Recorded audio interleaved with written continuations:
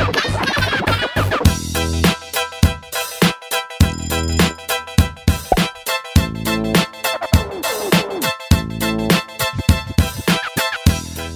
morning, Twitter. I'm Saeed Jones. He is Isaac Fitzgerald. It's Wednesday, apparently, and you are watching AM to DM, of course.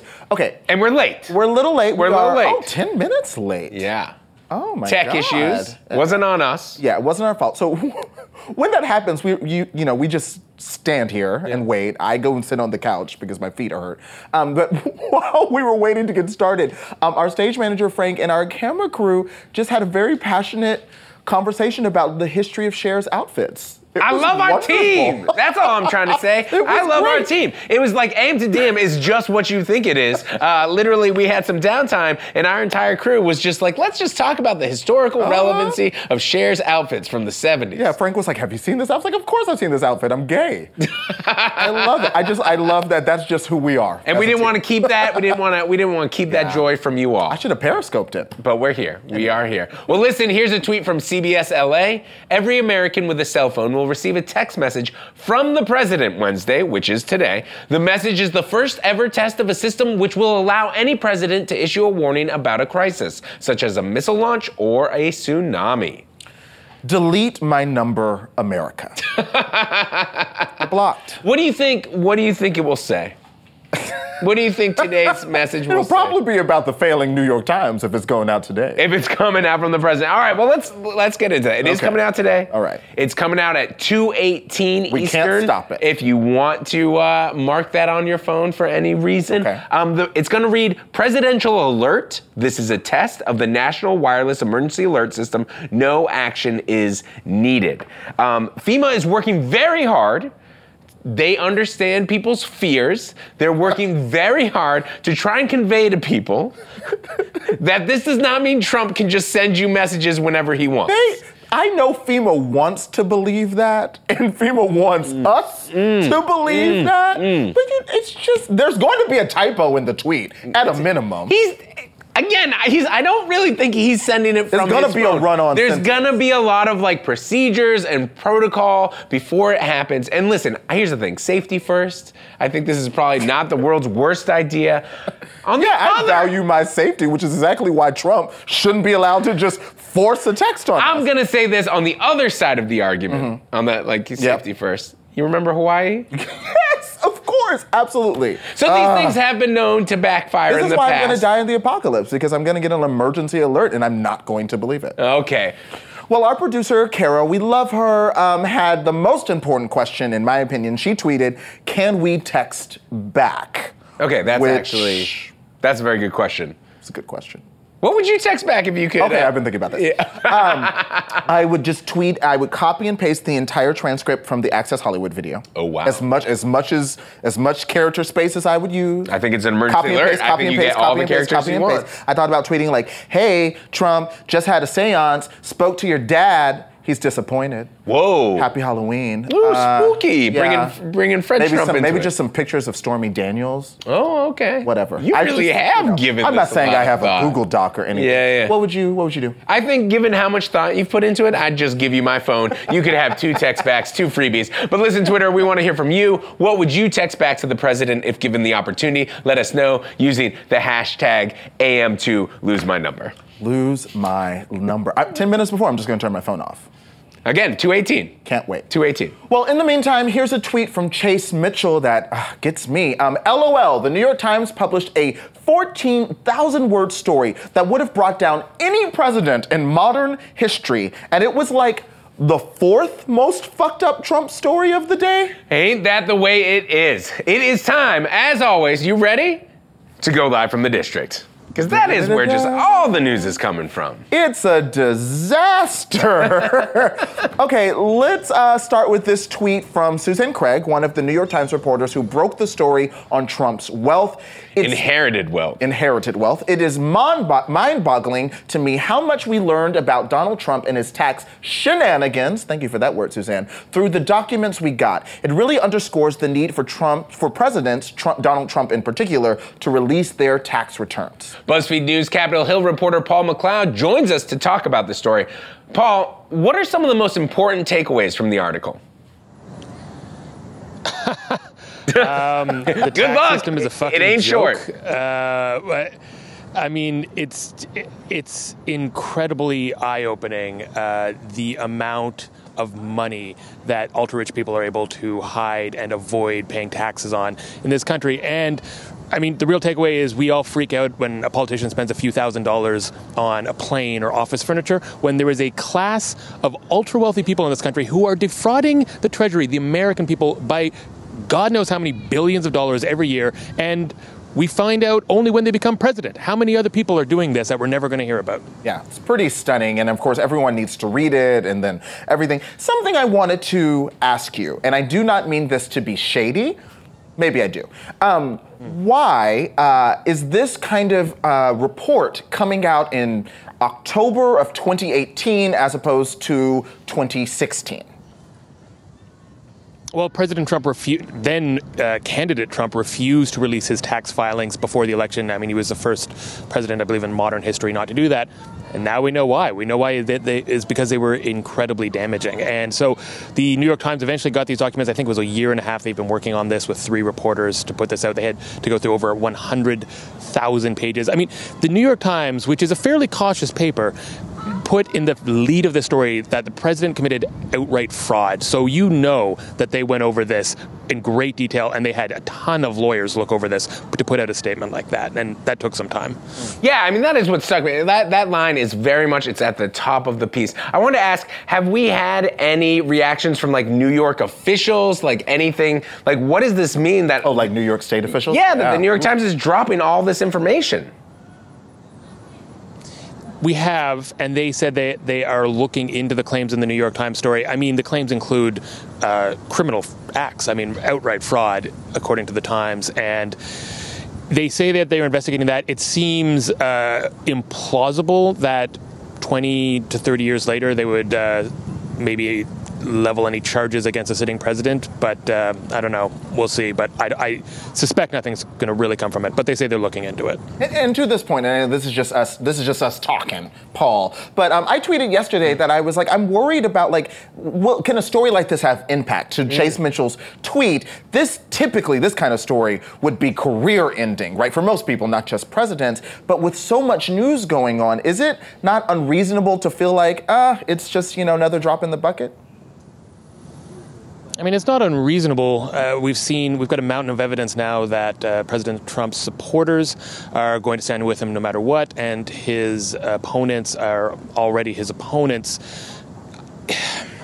I mean, he's already president, right? So right now, short of impeachment, which this wouldn't really be a factor in that because it happened before the presidency. Short of impeachment, nothing can really happen until the next election. So as huge as this story is, and like it is a bombshell, people. I know it's really long, but it is just full of just incredible stuff. I mean, I don't think this is really going to change too much, I'm afraid, because really there's nothing that can be done about it right now. And I do, Paul, I want to sit with it for one more minute because it was such a bombshell. I feel like when they put it out, I was kind of expecting to not be surprised. And then as I was like, holy shit. So Paul, just to take a moment, you're such a smart mind. What was like the biggest thing for you? Like what really stood out? That's right, I put a little flattery in there. Thank you. I would say 2 things. First of all, like the period in like the late 80s, early 90s, where it just talked about what a financial disaster Donald Trump was and how much his father had to bail him out and the ways that he would do that. Because, of course, for Fred Trump, Donald Trump's father, to actually give him money, you pay a very high tax rate on that. And the schemes that they came up with were, I mean, just so blatant. I mean, at one point, he owed his father $11 million, and his father, rather than forcing him to pay it back or calling in the loan, converted that debt into stock in one of Trump's companies, which he then sold to Trump for basically nothing. I mean, that is blatant tax avoidance, and they were just getting away with it. And then the other thing is, in the late 90s, when they looked at their father and they were like, wow, the old man's really getting up there. He's worth billions of dollars. We are going to have to pay hundreds of millions of dollars on this estate if he dies. And they began a concerted plan to siphon off their father's empire to the level of children before that happened. And they got away with it. We're talking about a $500 million tax bill that they would have had to face if Fred Trump Sr. had died, about $500 million, and they ended up paying $50 million through a series of everything from shell companies to everything you can imagine to holding trusts that were transferred to their name. They managed to reduce their tax bill by about 90%, and they got away with it. The IRS didn't blink an eye. Incredible. Wow. Incredible. More than the wealth of some countries, I would imagine. Well, let's talk about the fact that Trump, as we all know, seems to have a lot of opinions about gender politics lately. Let's start with what he said on the South Lawn yesterday. Cigar and Jetty tweeted this quote, "Trump, my whole life I've heard you are innocent until proven guilty, but now you're guilty until proven innocent. I say that it is a very scary time for young men in America." Paul, is it a scary time for young men, and by which Trump obviously means young white men in America? I mean, yeah, I'm terrified out here. I just, who knows what's going to happen to us. I mean, we've seen this a lot. This is such a common now refrain of certainly older white men, their perception of this backlash. The interesting thing about this one is, of course, it is tied to Brett Kavanaugh. This is not even any kind of a Weinstein-level story, because we are not talking about bringing down a powerful person in the sense of them losing their job or going to jail or anything like that. This is essentially, and Democrats keep saying this, but in a sense it's true, a job interview. We're talking about a confirmation process to a lifetime appointment at the highest court in the land. So the standards are kind of different, but to a lot of people, Kavanaugh supporters, they don't see it that way, and they see this as an innocent man being smeared from false allegations from a long time ago. And I mean, it's a common refrain. If it can happen to him, it can happen to anyone. And Trump has said this, that every appointee to any job should be fearful if Kavanaugh's allowed to go down. I mean, I've kind of gotten used to that at this point, that line. Well, of course, there is more. Let's take a look at this moment from Trump's rally in Mississippi last night. How did you get home? I don't remember. How'd you get there? I don't remember. Where is the place? I don't remember. How many years ago was it? I don't know. I don't know.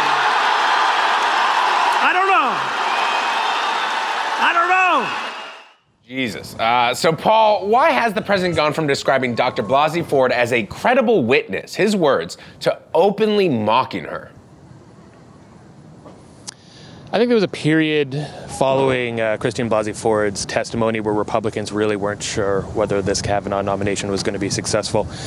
And I think they've made up their minds that they can make this happen. And we now see them going on the offensive. We saw Trump's statements sort of mocking her account yesterday. We also, was actually even more outrageous to me, the Judiciary Committee, the Republican staffers in the Judiciary Committee released a letter from a man who made allegations against Julie Swetnick, one of the other accusers, essentially trying to discredit her just for liking group sex. It said that he said that she told him that she was into group sex, and like that was basically the content of the letter, just slut-shaming someone for who is, from what we can tell, not even actually the substance of the FBI investigation. So they're going all in. This is a full court press.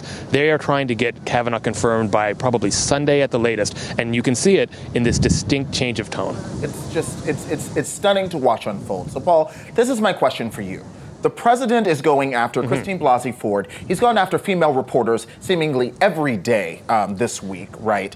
We have, like you said, revelations like that being put out by members of Congress, Mitch McConnell making comments. How do we make sense of all this virulent misogyny in terms of preparing ourselves for this FBI investigation? I can't help but try to feel like, do these two pieces fit together? Does this speak to how they want us to interpret the FBI's findings? Yeah, I keep trying to look at what is happening now from a vantage point of, say, 20 years in the future. The way we look at the Anita Hill hearings now, we look at it in this very different light than they did at the time, and it's difficult to do, but I'm trying to sort of look ahead to that, and I think it's going to be seen in a similar light. The attacks that Christine Blasey Ford and the other women have had put at them is it's pretty incredible to see a president coming out, someone he called credible previously, and now coming out and saying that against her. I think this is going to be viewed as a dark moment in American history. I can't help but agree. Certainly feels like it. Yeah, Paul, thanks for joining us this morning. Thanks, guys. Always fun talking to you about these cheery subjects. Always a hoot. Always a hoot. We have a tweet here from Miss Jonesy about the clip of showing Trump, because that's hard to watch, right? She said, legit appreciate the lead into the clip so that you can mute that horror show. I don't even have the words to describe how gross public bullying is and has been. So we try to be thoughtful when playing that because... And I saw a lot of that on the timeline yesterday. I saw a lot of people, their reactions to that was just like, it's terrible, it's disgusting, what more is there to say? Yep. Well, listen, when we come back, it is time for some much needed fire tweets. My florist is fed up.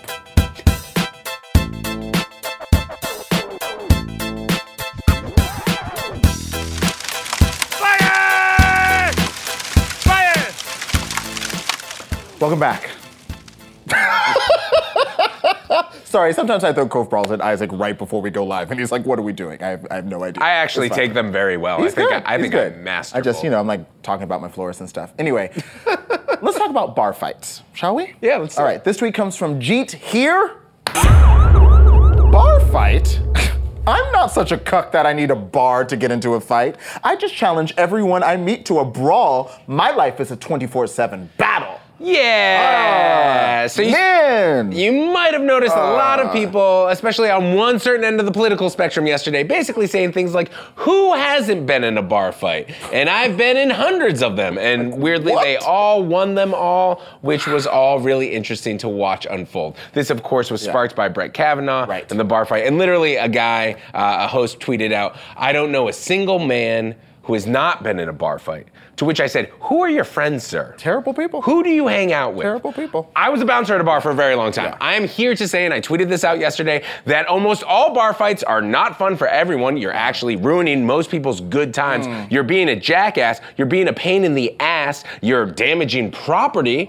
And then the bar fights that are as serious or as cool as you want them to be are actually very violent and oftentimes scary for everyone. Yeah, so it's like a lot of myth making. Yeah, it's a lot of myth making when 9 times out of 10, it's usually a couple of guys hugging each other, falling to the ground with some of their ass cracks showing. And then if there are actually some punches thrown, it's scary for the patrons. You're a fucking asshole. It's just, I'm like, I just can't. Yeah. I can't. And we won't. Don't brag about bar fighting. It's not cool. End of the deal. It's not cool. Spooky Moose, you tweeted Dracula giving his son the talk.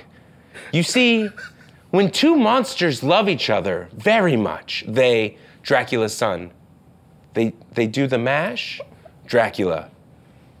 They do the monster mash. I'm sorry, I started laughing because of Spooky Moose. I love, there were so many ways you could have read that tweet, and you were like, I'm going for my daytime Emmy today. It's a sincere, beautiful. it's a special moment. Those are the conversations you should be having. Don't talk about bar fights. Talk about safe sex. Really communicate with your sons. We stand a sex-positive vampire. I love that so much. Okay, this tweet comes from David Pittman. The screen time feature on our iPhones sucks. I need something that will make my iPhone burn extremely hot to the point of burning my hands if I try to use Twitter between 10 p.m. and 6 a.m. That's true. That's very true. Yeah. I won't lie. This is just going to be one other thing to feel guilty about. Okay. This whole, the whole update where it's like, and we'll tell you how much time, you're in the danger zone. It's like, I know. Yeah. I already know I'm on my phone too much. That's real. Yeah. Don't tell me I'm back on my bullshit. Stop me from being on my, I know I'm Lock on my bullshit. the phone. I'm aware I'm doing it. And boss, you tweeted, it's Mean Girls Day, and I woke up feeling mean. Ooh. So it's lit. Be mean to somebody today. Even go off. Happy October 3rd. Go off. Happy October 3rd. I do, yeah. Shout out to Being Good and Mad, as we learned from Rebecca Tracer yesterday. So I'm going to add, the meanness to a part of it. And we've also got a very special Mean Girls segment coming up. Yes. I'm very excited. You're going to want to watch it. Absolutely. Stephanie McNeil's going to give you some Mean Girls tea. Do that. Okay, we have another one. Is this also from David Pittman? Is David Pittman just on a roll? Okay, here we go. If algorithms were waiters, Twitter, your friends like steak. Try the steak, but first, dessert. Amazon, I'll get that burger started for you, and here's 10 more burgers to consider. YouTube, if you enjoyed the wedge salad, perhaps you would also like a plate of wasps. I'm sorry, it just really nailed a lot of things, but for me, that is the YouTube algorithm. Yes. Because I watch Unsolved. I've actually been spending a little bit more time on YouTube. And that is exactly what it's like. Really? It's like, oh, did you enjoy that? Here's something horrible. I only watch YouTube to watch the drag queen photo fashion review. And then I run away. And then you don't wait for the what's next? No suggestions, please. All right, you ready for this tweet of the day? Okay, let's do it. Let's do it. Tweet of the day from John. Darth Vader, come to the dark side. Moth. Absolutely not. I'm sorry, I couldn't get through it. I don't know why I love this tweet. Yeah, you don't even like Star Wars stuff don't. usually. You know I this don't. One got you. Oh, it's so funny. Absolutely not. Anyway, friends, up next, I'm outraged, I'm disgusted. Lady Gaga fans are shading Tom Hardy, and I just can't look at my hair. I'm a mess. I'm a mess about it. We'll talk about it. Stay tuned. I, on the other hand, I'm like, don't watch this, Lady Gaga fans. We love you. We love Lady Gaga. Oh, right. Please don't come. Don't come for us.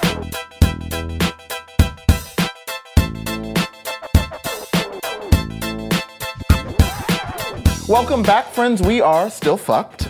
Here's a tweet from Pixmaven that I really appreciate this from you. I hope I don't ever lose this feeling of incensed outrage. It will keep me from becoming numb, and I try to use it. It's powerful fuel. That is so thoughtful, and and you see my tweets, I've really been struggling with numbness, depression, just feeling like nothing matters. And so thank you for this reminder. It's like, no, like we can make use of these feelings and channel them into doing our jobs better, voting, whatever. So, I'm sorry, what did you say there? Voting. Oh, I wonder if we'll be talking about that in a little bit. We'll get into that. First, though, here's a very 2018 tweet from our own Ryan Broderick. Spins wheel. Lady Gaga fans, Spins wheel, have been accused of making a botnet, Spins wheel, to organize a harassment campaign, Spins wheel, against the Tom Hardy Venom movie. Oh yeah, baby. That's. I mean, I know the gender reveal thing was very 2018, but this is very 2018. I laugh, but friends, this is not a joke. The gay agenda has gone too far. Okay, we are not supposed to be making botnets out here. Listen, Tom Hardy is a precious, attractive, well-crafted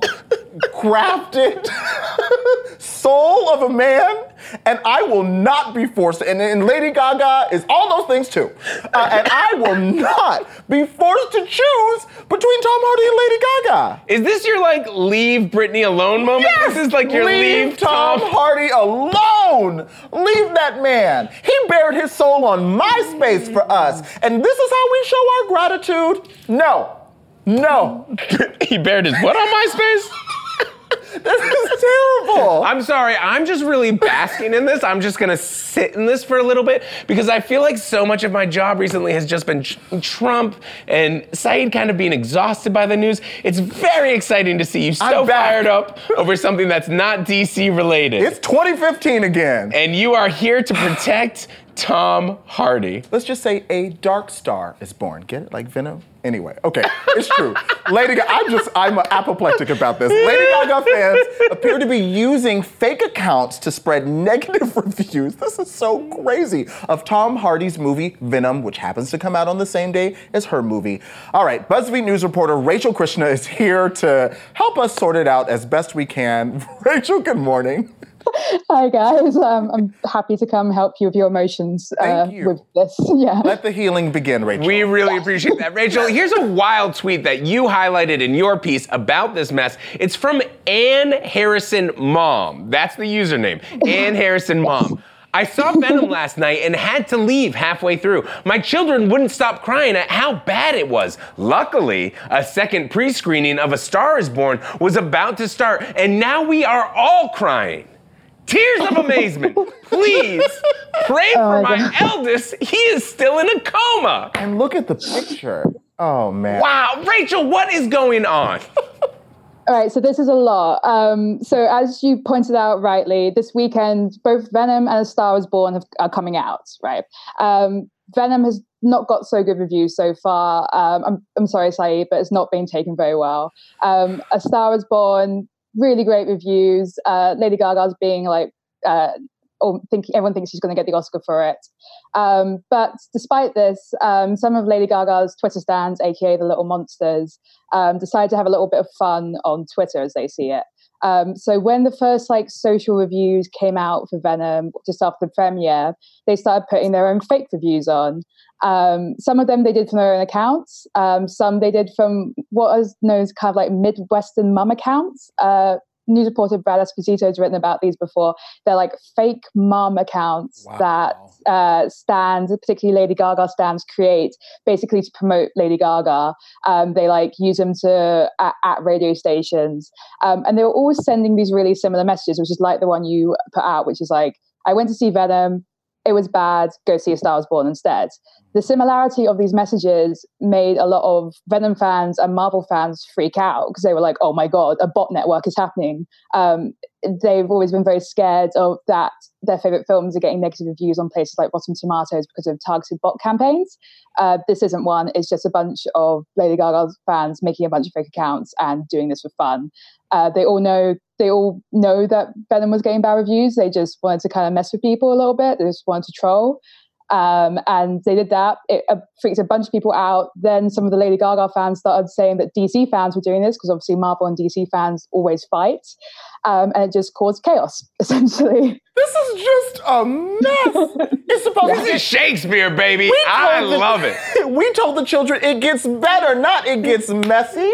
I wanted to ask you, Rachel, as a gay, I dabble in stan Twitter, and I've seen things with people trying to influence numbers for their favorite K-pop bands on Spotify and stuff. So is this something that is becoming more common?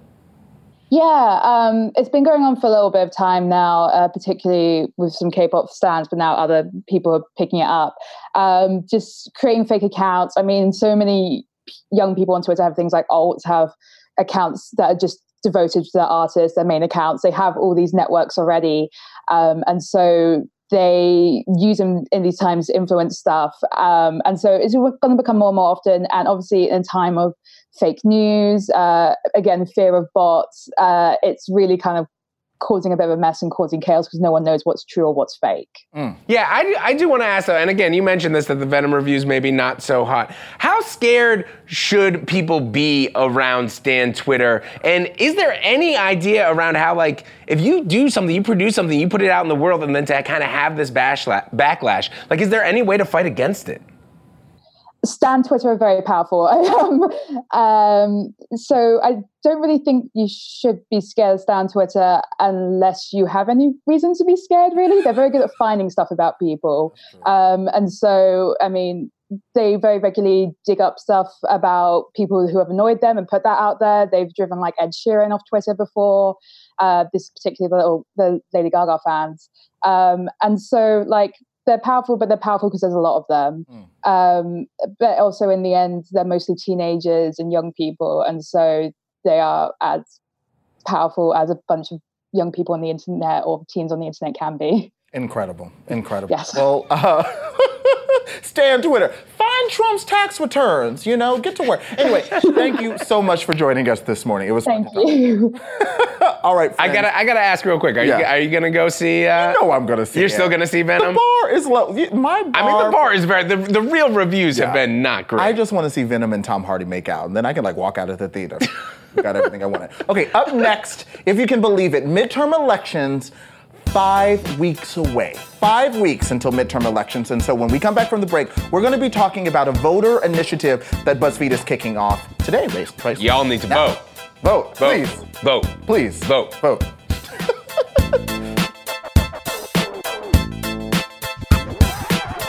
There's a lot of terrible news this morning, week, month, lifetime. But you know what doesn't suck? Voting. Say it again. Democracy. Say it again. Civic duty. Again. Being registered to vote. Being registered to vote. Making you be a thesaurus is one of my favorite things in the world. Democracy. Just voting. I think it's just vote. Polls. I don't know. How many times? Truly. Just vote. Just please. Because listen, we want you to vote, and BuzzFeed wants you to vote, which is why BuzzFeed is launching a voter registration campaign. Yeah, this is a PSA. That's what's happening. The more you, I don't know if we have the rights to that. We don't have the rights to that. Yeah. Okay, Jessica Massa joins us now from BuzzFeed LA to talk about this new voter registration project. Good morning, Jessica. Good morning. Hi from BuzzFeed LA. Hi. Okay, so what is BuzzFeed doing to help get people registered? Yes, so BuzzFeed is relaunching our company-wide nonpartisan voter registration campaign for the 2018 election. So what that means is that we're tapping into all of our reach and all of our influence across our many brands and channels and platforms and shows, and using that to register voters and to inspire them to hopefully participate in the American democracy. Yes, participate I in love the American that. democracy. So what are the logistics? How are we going to do this? Right. So we are partnering with TurboVote again this year. We partnered with them for the 2016 elections as well. They're a really incredible user-friendly voter registration platform. So we have a site with them. It is buzzfeed.turbovote.org. And you'll go there. And once you go through their sign-up process, you'll likely be registered in minutes. The way that you get there is that we are putting on one of the largest coordinated editorial pushes that we ever have at BuzzFeed. So that means across video, across our site, BuzzFeed.com, across our social platforms, you're going to start seeing tons and tons of really fantastic content that will hopefully address some of the reasons that people might not be registered. I think it's really important to not just plaster registration everywhere, to just put it in people's faces and feel like we're bugging people. We really want to think about why some people are not registered and address that, kind of get people excited to actually register and vote this year. So you'll see all this amazing content. You'll see the link to buzzfeed.turbovote.org. You'll go, you'll fill out some really easy questions, and then a few minutes later, you'll be registered to vote. I like that. I like talking about the reasons why people might not feel inclined to vote. And that's certainly something Isaac and I can talk about on the show for the next 5 weeks, nonstop. I also wanted to ask, because something that's different is we're also partnering with Lyft. So how is Lyft coming into all of this? Yes, we're so excited about this partnership. So we are their exclusive media partner for the 2018 elections. Something that everyone should know is that in 2016, it's estimated that millions of people who were actually registered, so who could have gone to the polls, ended up not voting because of transportation issues, which is really devastating for the democracy, for the people who wanted to actually be out there voting. So Lyft is really committed to making that outcome way better in 2018. And we love that. We're committed to that as well. We want to take away barriers that might make it harder for people to actually get there. So the process we have is if you sign up at our TurboVote site, which will give you information, updates through election day, information about your polling location, like you'll just be so set and ready to vote, then you will get access to a 50% off Lyft discount code for your ride to the polls on election day. So you'll just put in this code you get, you'll get to go to the polls and you'll get 50% off that ride. All right. That is absolutely fantastic. Jessica, one more time for the people in the back, what's the site they go to? BuzzFeed.turbovote.org. All right, that's the one. Jessica, thank you so much for joining us this morning. Thank you. I love it. Democracy. Democracy. It's sexy. It's the new Vogue. Okay, my producer's like, come on, we get it. Okay. Vote. Okay, it's Mean Girls Day. Stephanie has a treat for you. We're very excited. This is exciting. Happy October 3rd. What is wrong with yeah.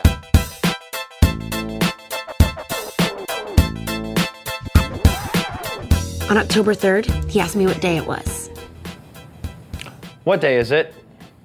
It's October 3rd. Yeah, it is! It's October 3rd! I just am living my best Mean Girls high school fantasy right now. Jonathan Bennett, aka Aaron Samuels, is here, and we're celebrating Mean Girls Day and the release of his Mean Girls inspired cookbook, which we are matching, as you know. I know. Look how good. Look how fantastic this shot is. It looks really, we have really the pink good. and the black, very on brand. Very on brand. It's good. Okay, so it's Wednesday, October 3rd. So obviously, I am wearing pink because it's Wednesday. You're not wearing pink. How come? Well, I feel like it's a little too I can ask everyone what day it is, but on October 3rd, I can't can't also wear pink and ask what day it is. I think it's too much. I mean, you got to pick one or the other. Otherwise, you're just like a walking billboard for Mean Girls. I mean, you're walking around on Wednesday, October 3rd in New York. Yeah. I mean, how are you even getting down the street right now? I equate it to being like the ball in Times Square on New Year's Eve.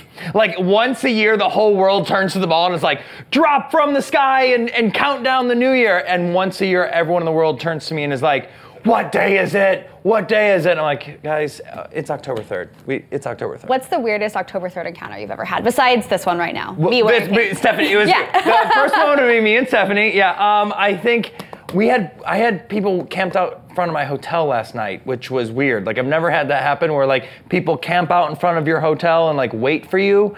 That was weird. Did you come out and say hi? Did you say it was October 2nd? Well, no, because I'm like, oh, thank you so much. And I felt bad that they had been there for like 8 hours sitting on the ground in New York City. So like I went upstairs and got them books and was like out there like handing out books. Like, thank you, I'm so sorry you had to wait. I'm so sorry you had to wait because sounds like it was worth the wait. Yeah, it was cute. It was okay, so tell me a little bit about this book. It's a cookbook, right? It's a cookbook, it's a fan book, it's a Mean Girls inspired parody cookbook. So the way it came up with this is I've always wanted to be into cooking. I work on Food Network. I host all the Halloween wars, all the cake wars. And so food has always been a part of my life with my mom. And growing up, she was a chef. And when she passed away, I wanted to find a way to make her recipes live on. And I was like, what am I going to do in the cooking space? And then I was with a good friend of mine and we were making guacamole in my kitchen. And we started screwing around with it. And I put in pomegranate seeds and apples. And she tasted it and she goes, it's not regular guac, it's cool guac. And I go, what did you just say? And she's like, it's not regular guac, it's cool guac. I'm like, oh, fettuccine Alfredo, fettuccine. We have to do a Mean Girls parody cookbook. And so that's how the Burn Cookbook was born. So it's filled with so many things. You have amazing recipes that are good. Now, whether you're a cook, you're a home cook, you're a professional chef, all the recipes in here are done for the basic, like anyone can make them. You don't have to be a chef to be able to do it. It's all super simple stuff, but it's really good. Like the recipes are really, really tasty, and they all have amazing puns. Like you have like fettuccine Alfredo. We have Gretchen's Wieners.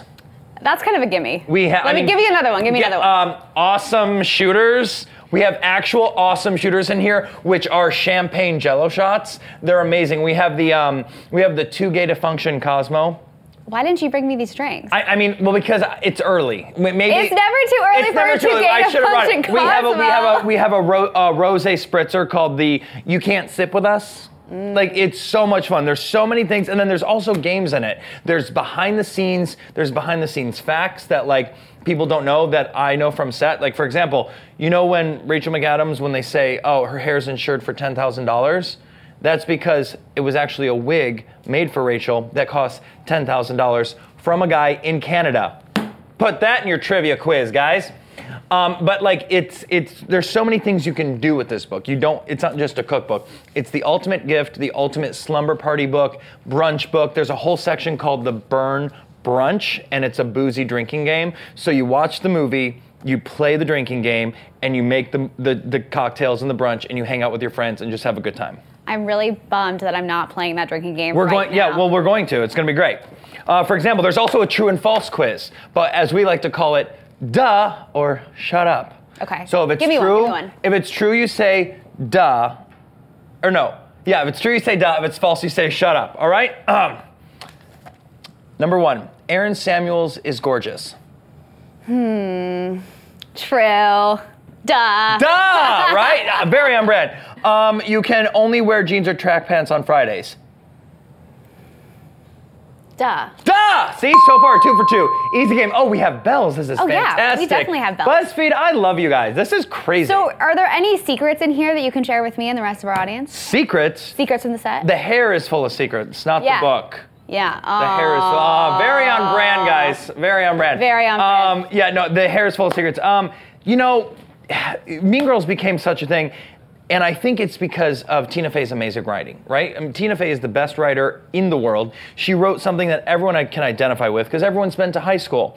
And with this time that is happening in the world where everyone's being divided and sitting apart from each other, just like in the lunchroom in Mean Girls, where they're like, you can't sit with us. I wanted to create something that made people say you can sit with us. And what better way to bring people together than with food and a good time where they can relive some of their favorite moments, have a good time with their friends, and just be together and make fetch recipes. That sounds awesome. Okay, so there's also a foreword from Lacey, who Lacey played Chabert, Gretchen Wieners. Gretchen Wieners in the book. Do you keep in contact with her? You guys buddies? I am obsessed with Lacey Chabert. Lacey, where are you? If you're watching this, Lacey Chabert, I love you. I love you very, very much. She is one of the You're best. so fetch, Lacey. You're so fetch. Look at her. Look at her. Stop trying to make fetch happen. So fetch. Yeah.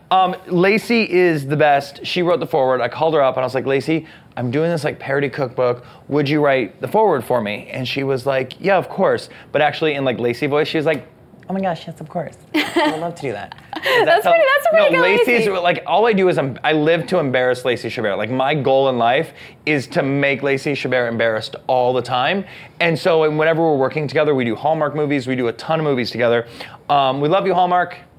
We do a ton love you, Hallmark. We do love you. Here. Hallmark, yeah. And we do a ton of movies together, and all I do is sit there and just screw with her, and she'll always get embarrassed. And so her favorite thing to say, I think, is she always is like, Jonathan, you're embarrassing me. Jonathan, stop it, you're embarrassing me. Jonathan, we can't do that here. We're filming. Jonathan, you're embarrassing me. Jonathan, stop it. Like that's all Lacey Chabert says to me. I really want to come on set with you guys. Come on, it's a great time. No, I'm next time I'm in LA, I'll call you up. Yeah, for okay, sure. so I have one more question before we gotta let you go. I have as many answers as you want. Go. Could you just push your hair back for me? They are right. It does look sexy pushed It back. does look pretty sexy pushed back.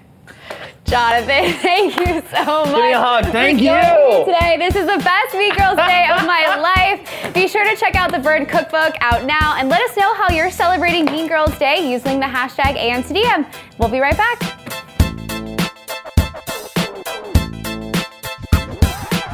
Hi friends, this is Dear Ferocity, where I offer you an off-the-cuff advice. Good luck with that.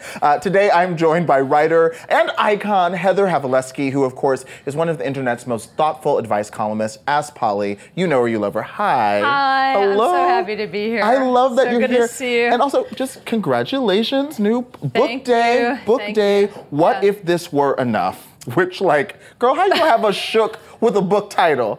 Just minding our business, walking through the bookstore, like, well, what if it was? I don't. Ever since I wrote that title, it's been haunting me every day, and I want to bring that terrible feeling to the world. Make us sit with it. Make us sit with it. Well, in the book, you write a lot about things that, of course, that you've struggled with or realized that you don't like. And I wonder, was it cathartic to kind of walk through that kind of process of actually, I don't like this? Yeah, I've kind of made a career from writing about things that I don't like. Okay. Actually, I've been writing professionally for 25 years, and I'm a pretty negative person. But you say it with a smile. Like most advice columnists. You think so? It's a disposition. I'm the negative one. Well, I know. I was kind of making a joke. I think actually most advice columnists are kind of optimists, or at least they can wrestle a negative view into a positive one. I have moved in that direction. Okay. But this book is kind of a culmination of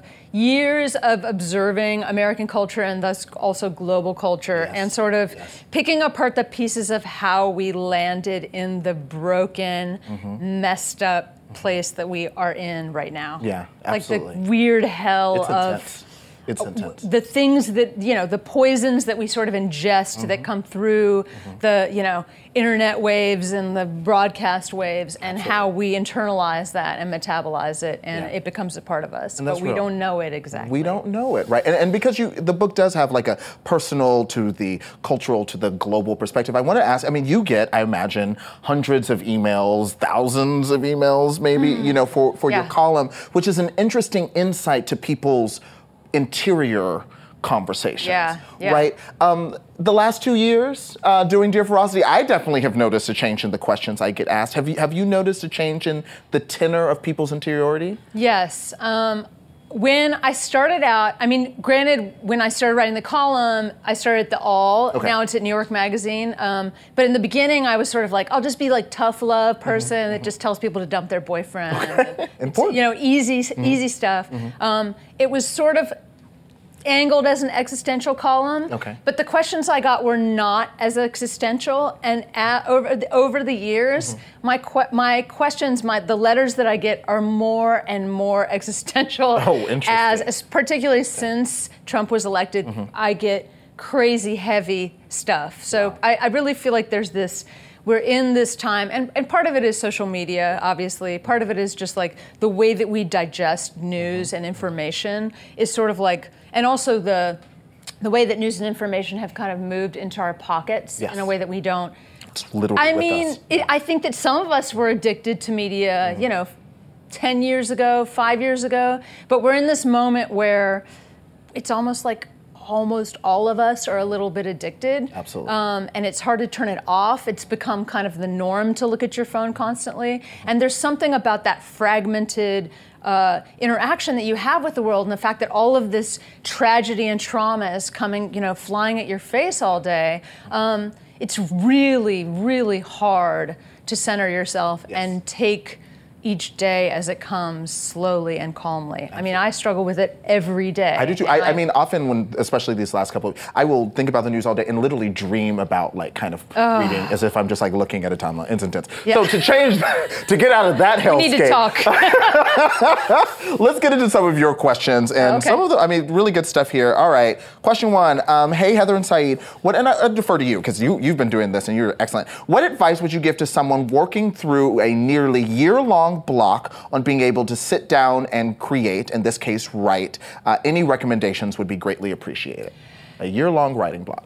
I understand that very well. When I started this book, it was right after Trump was elected. I was traumatized and I could not move forward. Every paragraph I wrote was about Trump, full of rage.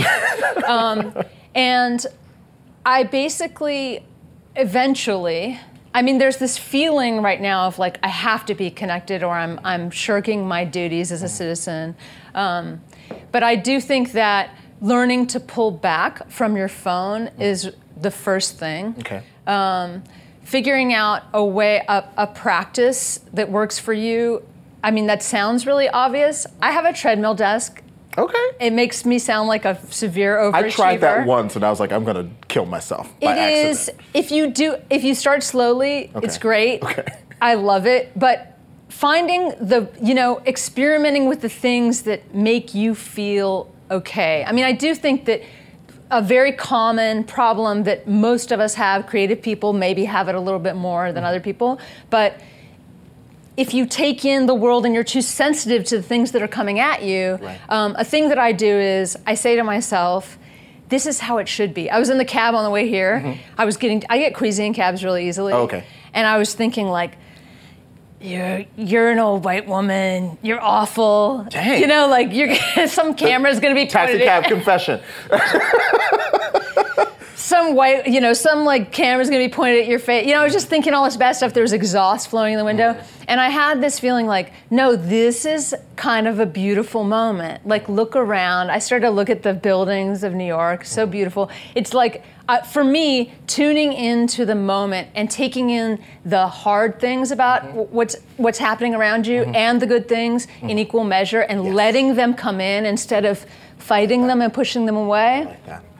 It helps me to feel less neurotic. And when the thing is, when you let in the good and the bad, when you're not always fighting it, I really feel like that feeds the creative process too. I agree. It breaks you out. Yeah, more you get back Write to about the truth. Get to the truth. Right. Absolutely. Reality, I not agree. fantasy. Hello, somebody. All right. This one's interesting. Hi, Saeed and Heather. I am a 23-year-old recent grad, congratulations, who just started a job at an intensely demanding international law firm, okay? I took the job because I believe in the human rights work we do, but it is not a good match. If this wasn't the first time I felt like this, I would move on to the next job, but it isn't. So knowing this, how do I cultivate personal resilience and grit? How do I, quote, toughen up without hardening to what feels wrong around me? Oh, this is kind of an interesting follow-up to your previous answer. How can I make it without feeling so hurt? And most importantly, how do I decide when to speak up, when to stay put, and when to move on? That's first of all, that's like a very early 20s kind of dilemma, but also I'm just glad that I'm not you right now, that's really. Intense, girl. I think it's kind of like learning to be present and let people in and learning to see asking yourself what they're struggling with instead of always thinking about, we live in these kind of prisons of the self where we're always like, am I screwing up? And I think that like I said, our attention deficit that we all kind of share in the way that we're attached to our phones sort of heightens this. Yes. There's a feeling of like, if I'm getting it wrong, if I'm jittery and strange, that means it's almost like a moral failure. It's not just like I'm just a person. It's like I'm failing myself, I'm letting the world down. So part of it is getting out of that cage where you move the focus away from your own internal neuroticism and emotion, which I think a lot of us have in a heightened way right now, and you move that center of attention out, away from yourself, onto other people, and you think about how they're trapped too. Work, I feel, is such a great thing, and it's hard to love work in a world of distractions. You always kind of feel like I need more than this. Right. I need to be doing something different, or I'm missing something somewhere else. I do think that the kind of work that this person is talking about, it's kind of this beautiful thing, and really, going into the zone with that and focusing on the work itself. And then when you're interacting with other people in the office, focusing on, particularly when there are situations where you feel like you're not being heard, refocus that attention on, what does this person need? What are they really doing when they are oppressive to me as an overlord, right? Like, real. I love it. The only word for boss that comes to mind immediately. But tuning into the needs of the people around you and tuning into your own center. I mean, part of it is also tuning into your kind of a personal religion of what you believe. The core of who you are. Yeah. That's like a practice that I've started just in the past year, and it's helped me so much. It's sort of like, what are the things that embarrass me the most about myself, and how can I celebrate those things in a vacuum? Because you can't expect the world to celebrate the same things that you celebrate about yourself, But when you believe in things that you are in some ways the most ashamed of, that allows you to sort of blossom for other people. Y'all, you are welcome, Twitter. Heather is out here dropping knowledge and changing lives. My goodness, this is incredible. Thank you. Thank you, really. That was really helpful. I wish we had more time. We could literally just hours from now, but I guess. I could talk for a long time. Find us on that. And I girl, love to please talk. do. Please do. Truly. Again, Heather's book, What If This Were Enough? It's available now. Get it everywhere. And of course, always you can read her columns. Ask Polly.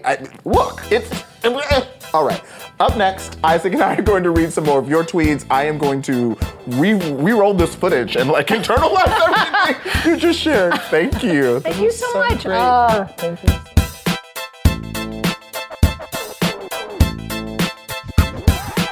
Welcome back. Jen, you tweeted, I do so love the Dear Ferocity segments. And I feel the exact same. That is so much wonderful. And then to have Heather. That was, again. A double dose. Listen, a double dose of healing. I was in there getting my life changed. So I hope some of you, really, because I was like, oh my gosh, this is it. This is absolutely what I needed to hear. I agreed with you at the end. I was like, let's just keep it going. I feel like the world could use more of this. Let's just keep it rolling. It is so cool that our job is literally to have opportunities to just learn from people like Heather. So shout out to her. Absolutely. Well, people maybe we don't want to hear from. We asked you what you would do if the president texted you and what you would text back. Jolie, this is what you had to say.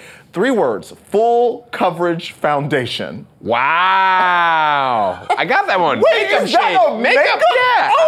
Ooh, I got it. Makeup shade, baby. I was like, I thought it was phone coverage. No. Jolie. Hey, here's the thing. I like that Jolie took it in a positive place. He's like, I'm going to use this to try and make a small change in the world. Advice, go for the. Rachel Hay Girlfield also shared her concern, tweeting, oh God, what if it's a group text? I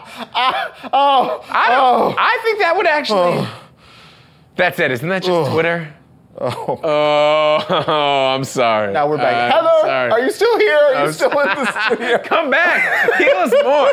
Heal us more. All right, speaking of Tom Hardy. No, you're just gonna, I'm just gonna slide right into that segue. Of course, I had a lot to say, and so did you. Melissa Jordan, you tweeted, Saeed slammed poetry on the Tom Hardy tragedy. The tragedy of Tom Hardy. You were really going off there. It was beautiful to kind of watch that unfurl. That's the word I'm gonna use, to watch it unfurl. Blasian FMA said, those MySpace pics made me open up a Google search really quick to confirm something. Yeah, oh yeah. To confirm. It's a thing. So here's the thing. Okay, so many reasons I love Tom Hardy. I really do. I think he's a wonderful actor. We are not going to act like he wasn't great in Inception. Okay. We're not going to act like he wasn't great in the Batman movies. He gave us Mad Max Fury Road. Okay. He got a Best Supporting Actor nomination for The Revenant. Oh. Okay. Also, he's great in Rock Did he and play Roller. the bear in that one? What was? I think he was the bear, probably. No, okay, he wasn't. I mean, also, two other things I love about Tom Hardy. One, he loves puppies. No, three, he loves puppies. This is, you can verify this on the internet. Two,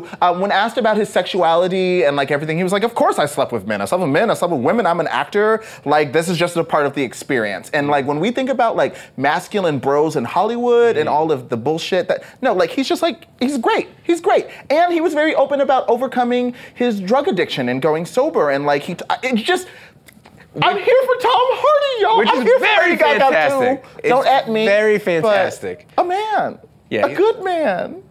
Also incredibly handsome. He's really hot. There it is. There it is. He's cute. He is 5'9", so, that would be prohibitive for me. But, we love him on the screen. Okay. We love him on the screen. I have a new goal, and that's to get Tom Hardy on this show and see how prohibitive that is. Ooh. Get to the thank yous. All right, I didn't even forgive his tattoos. Thank you to our guests. Heather Havaleski, Jonathan Bennett. Hey, what day is it? It's October 3rd. Jessica Massey, Rachel Krishna, and Paul McLeod. Woo! That was a lot of fun. Thank you for joining us this morning. We'll surviving be back tomorrow, us, enduring 10 us. a.m. It'll be Thursday. Good luck. Here's the president's going to text you today? 218. 218. Just a warning on that. 218. Presidential alert.